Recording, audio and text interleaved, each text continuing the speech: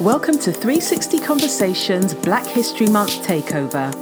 It's October and here in the UK it's Black History Month, and I thought that I would collaborate with some formidable women to honour black women in history and consider what their legacy means in terms of wellness today. I believe that it is our duty to honour the women that have gone before, paved the way and provided sturdy shoulders to lift us higher by exploring how we can alchemize their grit into grace. Today's audio contribution comes from Susie Ashworth, and she is honouring Tessa Sanderson, CBE. Tessa Sanderson was the first black British woman to win a gold medal in the 1984 Olympics. She was the first black British woman to win an Olympic gold medal, and she won this Olympic gold medal at the 1984 Olympics in LA. She was a 6-time Olympian. Susie celebrates Tessa Sanderson's commitment to being the best and also her capacity to give the best. Now, one of the things I adore about Susie is that she is a real one. She doesn't throw glitter on shit, okay? So at one point in this episode, she used some strong language that is totally necessary to convey what she was saying. And if you listen to this podcast, you know I swear. At first, I braced myself and I thought it was because of the language, but when I paused, it wasn't because of the language that Susie used. It activated trauma from me experiencing what Susie described. It's just made me have a moment to reflect on the real outward experiences of racism I've had in this country. And this is why this project is here. It's not to gloss over the frankly wickedness black people of colour have endured. It's also because at some point we need to move on from acknowledging the shit to alchemizing the shit. If we stay in trauma, we only have trauma. Yes, systematic racism is omnipresent, but our ancestors and elders didn't endure for us to stay stuck living in trauma.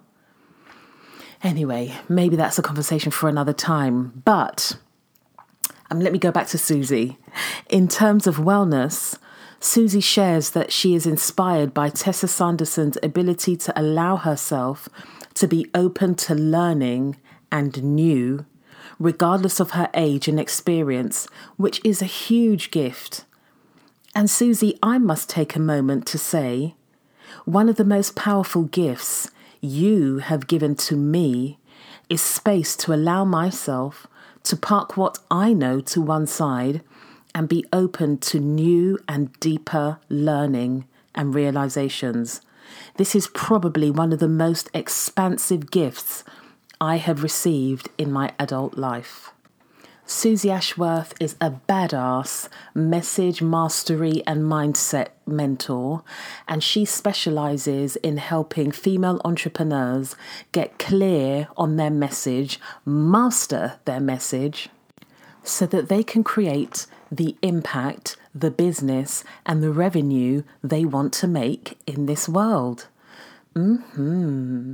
Thank you very much for your contribution, Susie. I thoroughly enjoyed it and learnt some stuff about Tessa Sanderson I didn't even know. I hope you guys enjoyed the episode as much as I did. Hello, my name is Susie Ashworth. I am a business coach, Hay House author, speaker and serial entrepreneur. My speciality is working with female entrepreneurs, helping them to master their mindset and their message so that they can go out there and communicate powerfully what it is they do so they can transform browsers into buyers. And today, during this Black History Month series, I am going to be celebrating the life and times of Tessa Sanderson, CBE. So for those of you who are listening to this below the age of 40 or not into sport at all, Tessa Sanderson is a magnificent human being who was the first Black British woman to ever win a gold medal in 1984 at the Los Angeles Olympics. She's also a 6-time Olympian and just general sporting badass. Now, when Tessa won the Olympic medal, I was 6. And whilst I'm not going to sit here and pretend that I remember the moment that we all saw the javelin leave her hand, because I don't, I am absolutely aware, grateful and appreciative of all of the work that she did to get to that point as a Black British female athlete competing at the highest levels. And I'm equally as proud, grateful and appreciative of all the work she has done over the last 35 years since winning that medal to continue to champion women, Black athletes and children in sport. She's just a really incredible human. So Tessa moved over to the UK when she was 6 from Jamaica, and her parents set up in Wolverhampton.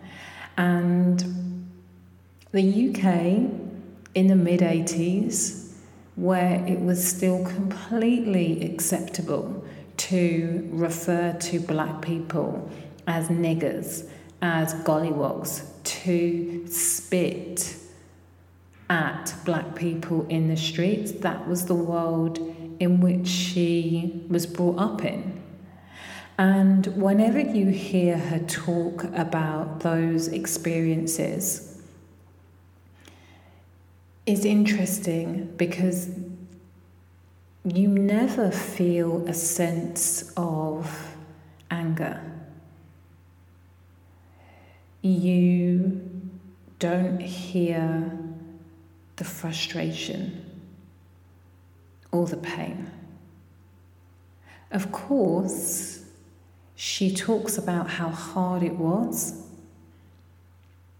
and the sadness that she had to experience, and talks about the fist-on-fist fights that she had with people when she stood up for herself.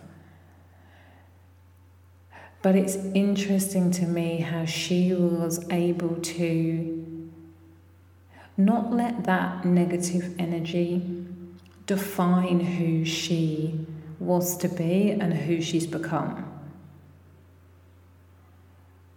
Or perhaps maybe a more accurate way to interpret how she has lived her life is that she was able to use any pain, frustration, anger, that having to live in that experience to do some awe-inspiring things. So the Olympic medal meant a huge amount to me as a young girl, not when I was 6 when she won it, but as a person who was to become a schools athlete, who ran for the county. It was Tessa that I looked to as the inspiration and the motivation. She writes about the fact that when she won that gold medal, she received abusive letters from people who said, "You did not win that medal for England. You won it for somewhere else, but you didn't win it for us." And I love the fact that she knows, and I get the opportunity to say, "Oh my God, you won it for England, and yes, you won it for me." To see someone who looked like me, a dark-skinned Black woman, competing and winning at the highest level for my country, that has absolutely been an inspiration to me when I think about what is possible. She did that. And I think about the steely determination that it must take for any world-class athlete to continue through injury, to continue when it's hard, to continue when it's cold, to just keep on keeping on with that gold medal in sight. And it's interesting to me when I think about the journey for sports people, because I often speak about the fact that it's not about the end goal, it's about the journey. But for sports people and that desire to get to the Olympics, oh my God, it's about the end goal. And what's interesting is how many Olympians then fall into depression and don't know what to do with themselves once they've reached the pinnacle of everything that they've worked for, sometimes for their entire life. And that's the beautiful thing about Tessa, is that despite winning the medal 35 years ago, it feels like she's just still getting started. In 2012, she opened up an academy, sports academy in Newham, really looking to support grassroots athletes. And at the time, that was the only academy of its kind, where the goal was to really create more world-class athletes that were going to be able to compete for the UK in 2016. And she became a mum at 57. Yeah, I mean, she became a mother at 57, adopting 2 young black children who came from the mother of an addict. To have that much energy and confidence and love to give another woman's children deeply touches and inspires me, particularly coming from a background where I was fostered, and I understand hugely what it takes to love someone else's child as your own. And even as a stepmother, understanding just how difficult that is. And when she talks so clearly and heartfully about the fact that those children are absolutely hers or ours, she says, talking about it in relation to her and her husband, it's deeply inspiring. And then at 60, becoming a model. I'm like, Tessa is rocking it. Tessa is one of those people who clearly has that rare quality of being able to, I suppose, not only love life, but really live it. She's not afraid to take the bull by the horns and then run with it. She's a grafter. She's outspoken. She's a lover. She's a carer. And pretty much every decade of her life has stepped into a new challenge, taken up a new mantle. And I can't help but think to myself, if